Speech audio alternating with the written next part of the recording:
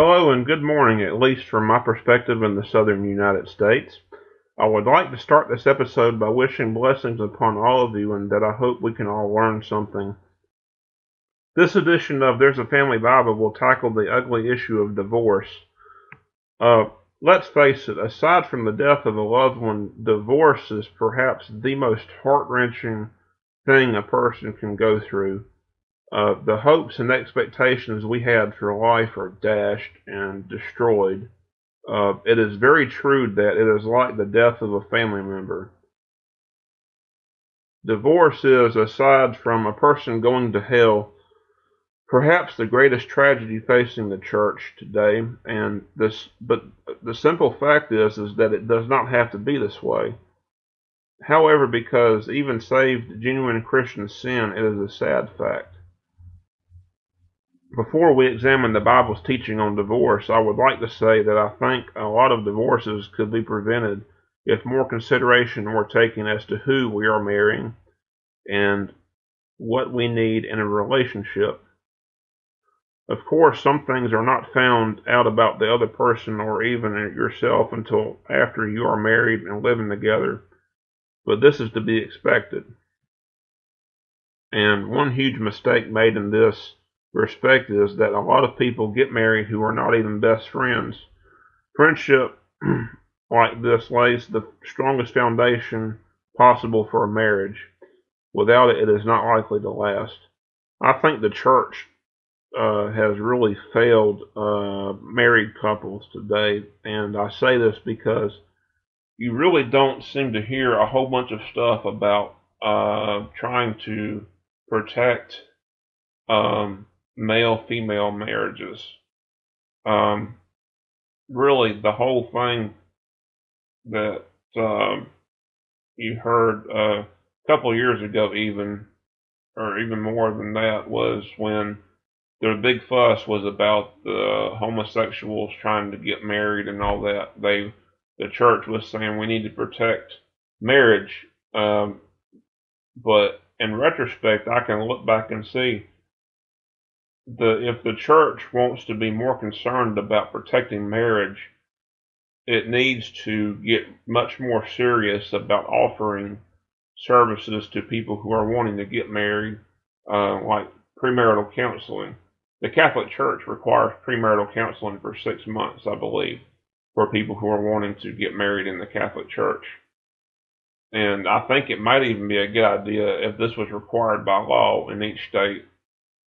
And we might even see a decline in the divorce rate if this were to be the case. Before we examine the Bible's teaching on divorces further, I just want to say this, that I know that this is a very sensitive issue for people, and I hope that in listening to this, that Jesus will grant you some kind of insight as to what you're struggling with. And I just really again hope that your heart will be opened and burdens will be lifted. So here we go. Jesus had the most generalized statements on the subject of divorce, and they are for some reason a subject of controversy when they should not be. We have his first teaching on divorce in Matthew 5:31. Also, it has also been said, whoever divorces his wife must give her a certificate of divorce.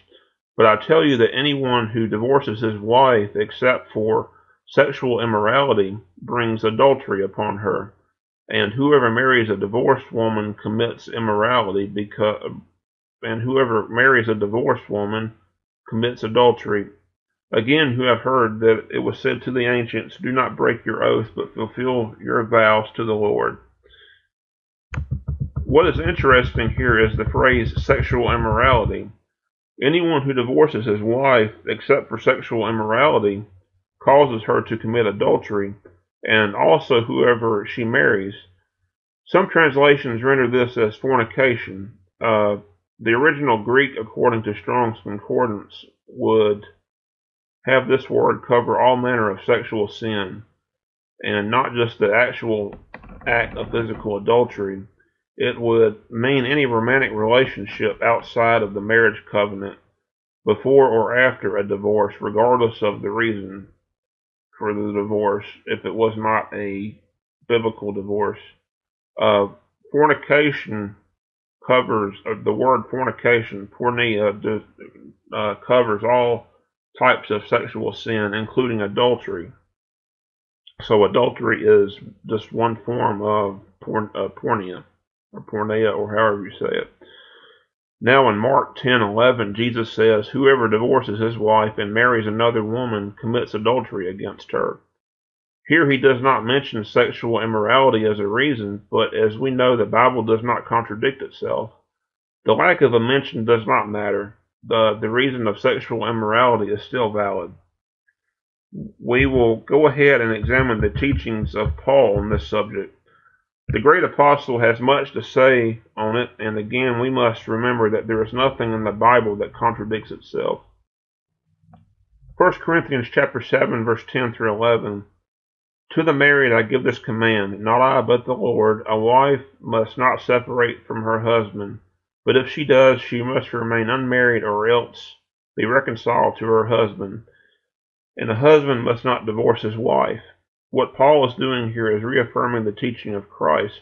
A spouse should not divorce for any reason other than adultery. The fact he does not mention that here means nothing. He knew his readers were already familiar with what Christ had already said, so mentioning it again was not necessary. I will stop for a moment and address something here that is not explicitly mentioned here. Unfortunately, there are a lot of spouses who find themselves in abusive situations, verbally and physically. God expects no one to remain in those situations. It is my belief that, based on Scripture, God expects the person who has separated to remain married to that person. This is to send the message to them that their behavior is not being tolerated and give them a chance to repent. However, if the person does not change and were to decide to divorce the believing spouse, they could, I suppose, be called an unbeliever, and then the believing spouse would be freed from the marriage. I know this is a very sensitive area, and I do not believe that anyone should look down on a believer who has divorced under those circumstances.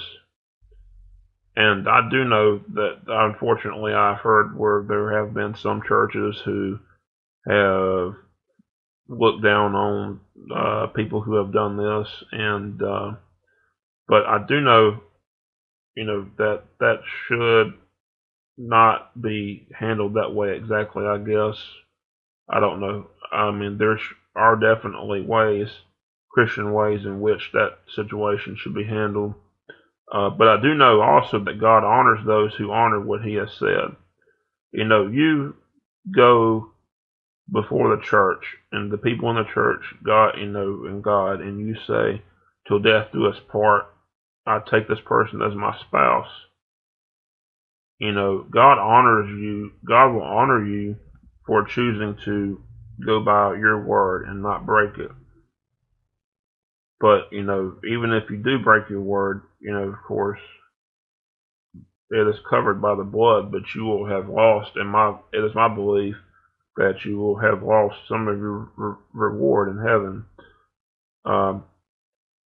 Anyway, there is another passage in the book of Romans which people sometimes use to say remarriage during the life of an ex-spouse is adultery and thus not permissible. Romans chapter 7, verse 1 through 3, "Or do you not know, brethren, for I speak to those who know the law, that the law has dominion over a man as long as he lives?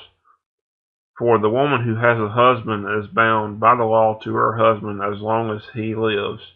But if the husband dies, she is released from the law of her husband. So then, while her husband lives, she marries another man, she will be called an adulteress. But if her husband dies, she is free from that law, so that she is no adulteress, though she has married another man. Now, what this passage is talking about is how the old way, the law, the Jews were married to the law. So but the law has died, so the Jews no longer have to be bound by it. The new law is the one of Christ. This is not talking about human marriage. The thing of this passage is that God divorced Israel for her unfaithfulness. Well, obviously God is still alive, but yet Israel is married to Jesus.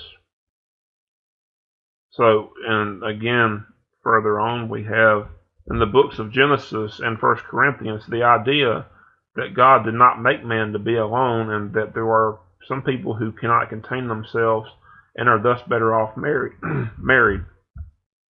God in His mercy understands that marriages sometimes end in divorce for adultery or an unbelieving spouse divorcing the believer.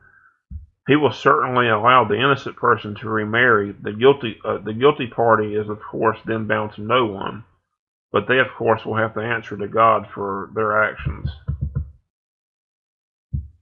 This brings us to a very important other issue regarding divorce. There is a tremendous sadness like the death of a loved one, a great deal of anger and betrayal that must be dealt with. These are some of the most powerful emotions, and they can be very difficult to deal with. We may often find we see our ex-spouse as an enemy. We must then remember the words of Christ, but who said we are to bless our enemies. God does not want us to carry the poison of bitterness with us, but instead wants us to be free from that and to prosper. You can't do that with bitterness and anger. The forgiveness is for you, and it's not for them. Give your burdens to the Lord daily. And remember, there is life after the divorce. Maybe even another chance at love. Before I end this episode, I want to say this. Divorce is, of course, not an unforgivable sin. It seems to be some teachers or even websites that say if you divorce and you remarry and you die while your ex-spouse is still alive, then you're not a Christian, you're not saved, you burn in hell. That is inherently wrong. There are some sites out there that teach this, and I'm not even going to mention them. It's all about trying to realize the fact that the words we read in the Bible, the holy word of God, it is brought to us today in a language that is foreign to its original form. In this case, ancient Greek. So we have to take the time to go back and see what these words mean in the original language, and even how the original audience would have understood it. That is the only way that we can really gain a proper understanding of what God is telling us in His Word. So if you are listening to this, obviously you've probably been through a divorce. So I encourage you to look up these passages, particularly the ones that have the words of Christ. Look these up yourself and you will see what I'm talking about with this. And so in the end, I want to say God bless you all in the name of Jesus. And I hope you all are able to turn your burdens over to Him, because trust me, He will take care of them and He will take care of you. Thank you, and God bless.